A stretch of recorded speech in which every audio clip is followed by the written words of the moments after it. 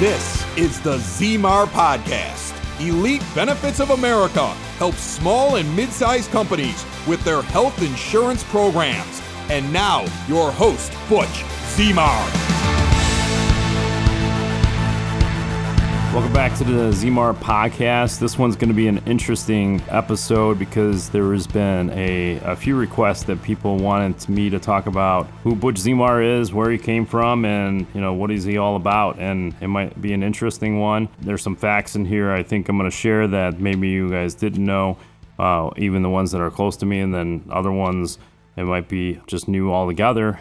I guess a little background, I'm not actually from Illinois. I'm originally from Florida, but I was raised on the south side of Chicago. Go White Sox. I'm a big, huge scuba enthusiast. I know in current events, some people might be surprised by that because of my boys being in hockey, but scuba is definitely a long-term passion. I started when I was early teens. Today, I lost logbooks, but it's over 2,000 scuba dives and big shipwreck diver versus the Caribbean, but I'll take the Caribbean over not diving at all. I started a lot of things in the Navy. I know a lot of questions come in, not just from the podcast, but people are curious about Navy and my military background. I did not pick up a rifle, but you don't have to. Most military members do not pick up rifles, and that's the interesting mindset that a lot of people, when they think military, they think of rifles and hand grenades and rocket launchers. And majority of the people in the military are not that. And so it's quite interesting to see some of the dynamics. I went into aviation electronics mainly because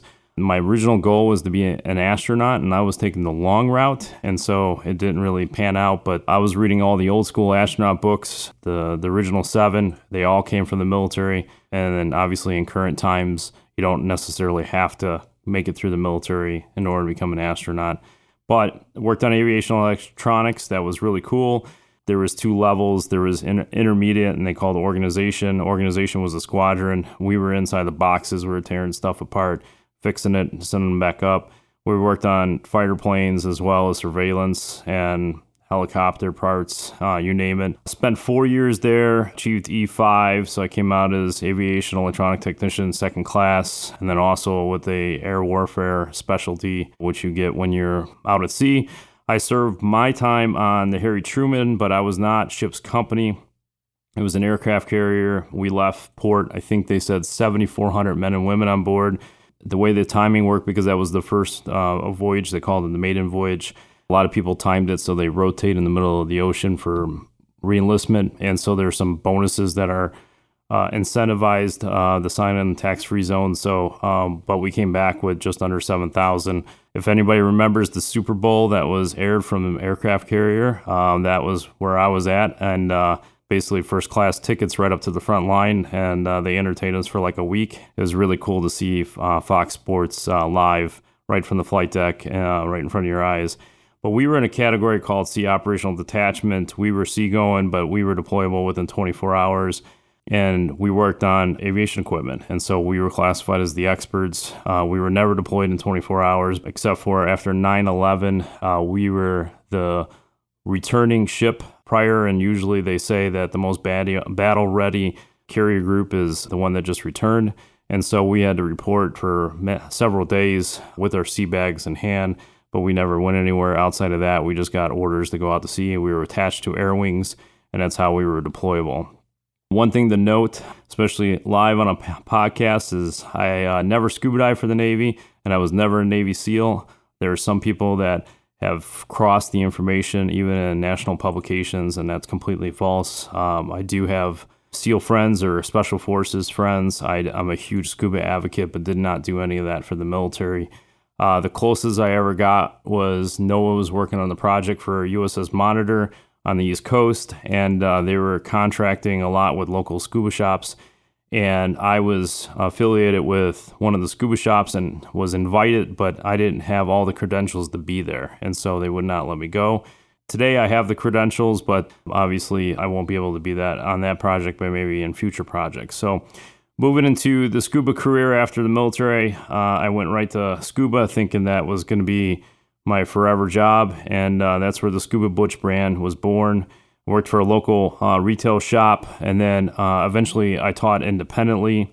A lot of the classes I taught were what they call technical diving, which is the deeper shipwreck stuff. I did not get into cave or rebreather, just didn't have enough time or money at the time. It was either I had the time and didn't have the money, or I had the money and didn't have the time. So maybe one day we'll get into that. I have a lot of friends that went that route, and I tell you, rebreather diving and cave diving is phenomenal and just cutting edge on a lot of stuff. And so is technical diving on shipwrecks.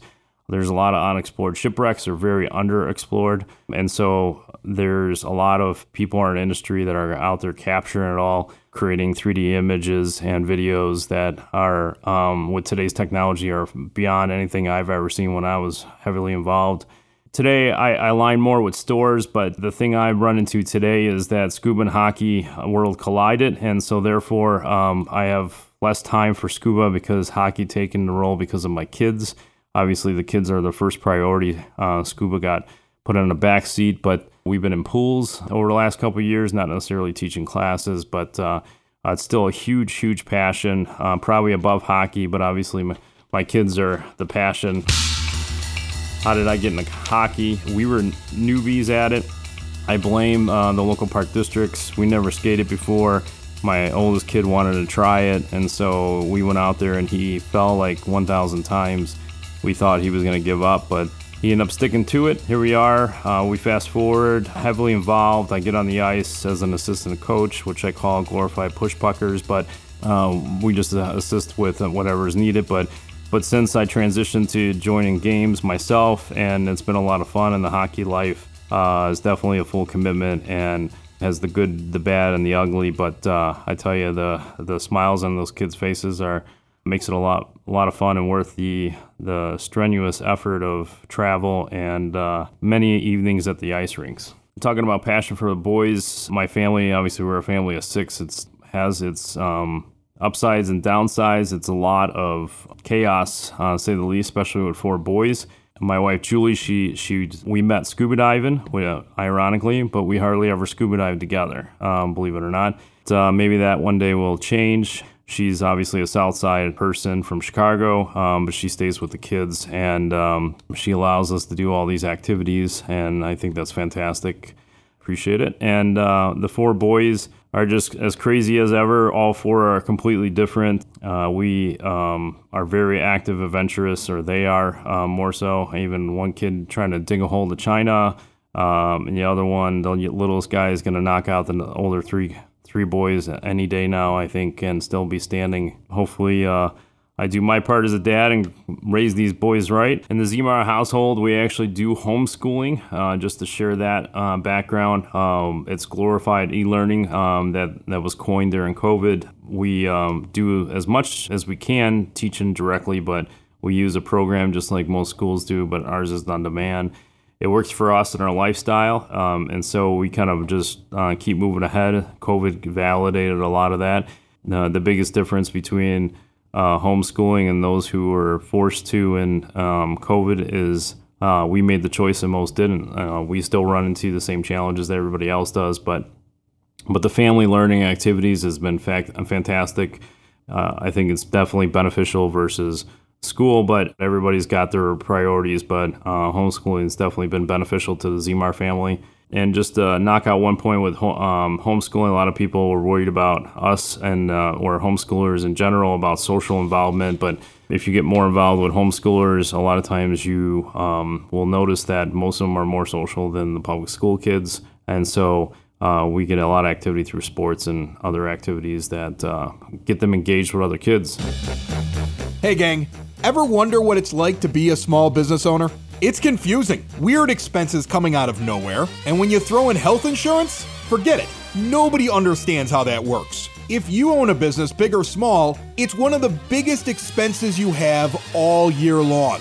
And yet, we all wait until open enrollment at the end of the year, and then we think to ourselves, next year I'll get a jump on it. And then it's another year of paying way too much. If you're a business owner, big or small, HR representative that wants to impress the boss, give Butch Zemar of Elite Benefits of America a call. Save yourself or your boss thousands or even tens of thousands of dollars a year. Reach out to Butch right now, 708-535-3006, or shoot him an email, butch@elitebenefits.net. And be sure to check out the Zemar podcast. Don't wait till the last minute. Put Butch Zemar to work for you now. So moving on professionally, this is a lot of what people probably already know. Obviously, I started with the Navy, went to Scuba.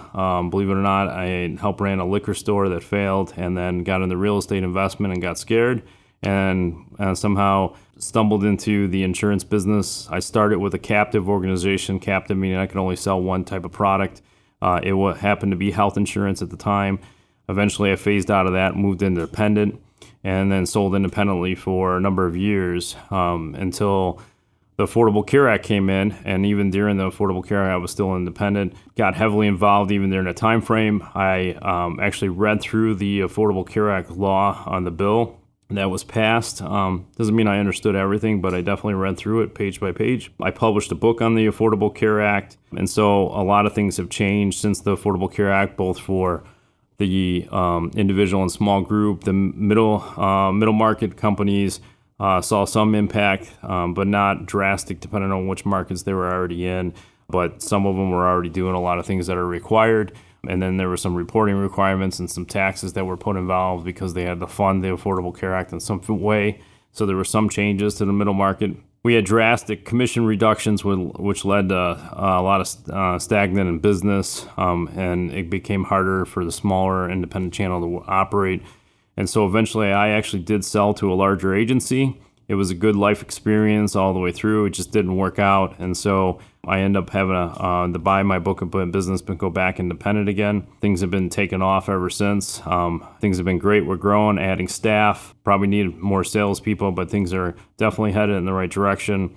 Part of professional involvement, I am involved into a national association for our industry, even president of a local chapter, as well as an associate board member for the state. And so heavily involved in the industry as a whole, always keeping up to speed on any changes that come federally as well as state for our clients, whether they're individual, buy their insurance on their own, or they have a small little company that they're trying to grow themselves, or they're already established with a number of employees and they need to make sure that they stay ahead of the healthcare trend in the workplace. And so I still publish material such as this podcast.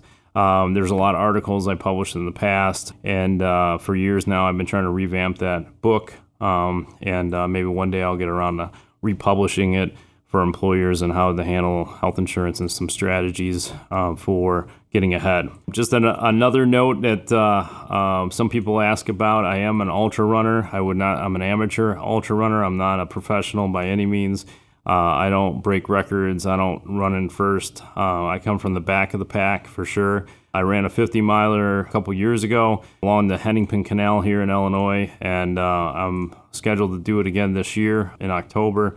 And so a lot of training miles. I'm way behind, but what the heck, right? Just keep moving, right? Just like in business, as long as we keep moving forward, any progress is good progress. I think I'm looking forward to it, beating my last time. But again, I'm not breaking records or coming in first. Running is definitely a good passion of mine as well. On a last note, not that it's related to me, but I wanted to point out that I have a lot of connections, both near and far. And so I collaborate a lot with a lot of other professionals in the industry as well as outside of the industry. If you're looking for a specific connection, feel free to always reach out and give me a call, or even LinkedIn is probably the best spot. And I love to connect other people as well as connections reciprocal. And so hopefully we'll be able to make this world a little bit smaller by expanding those connections.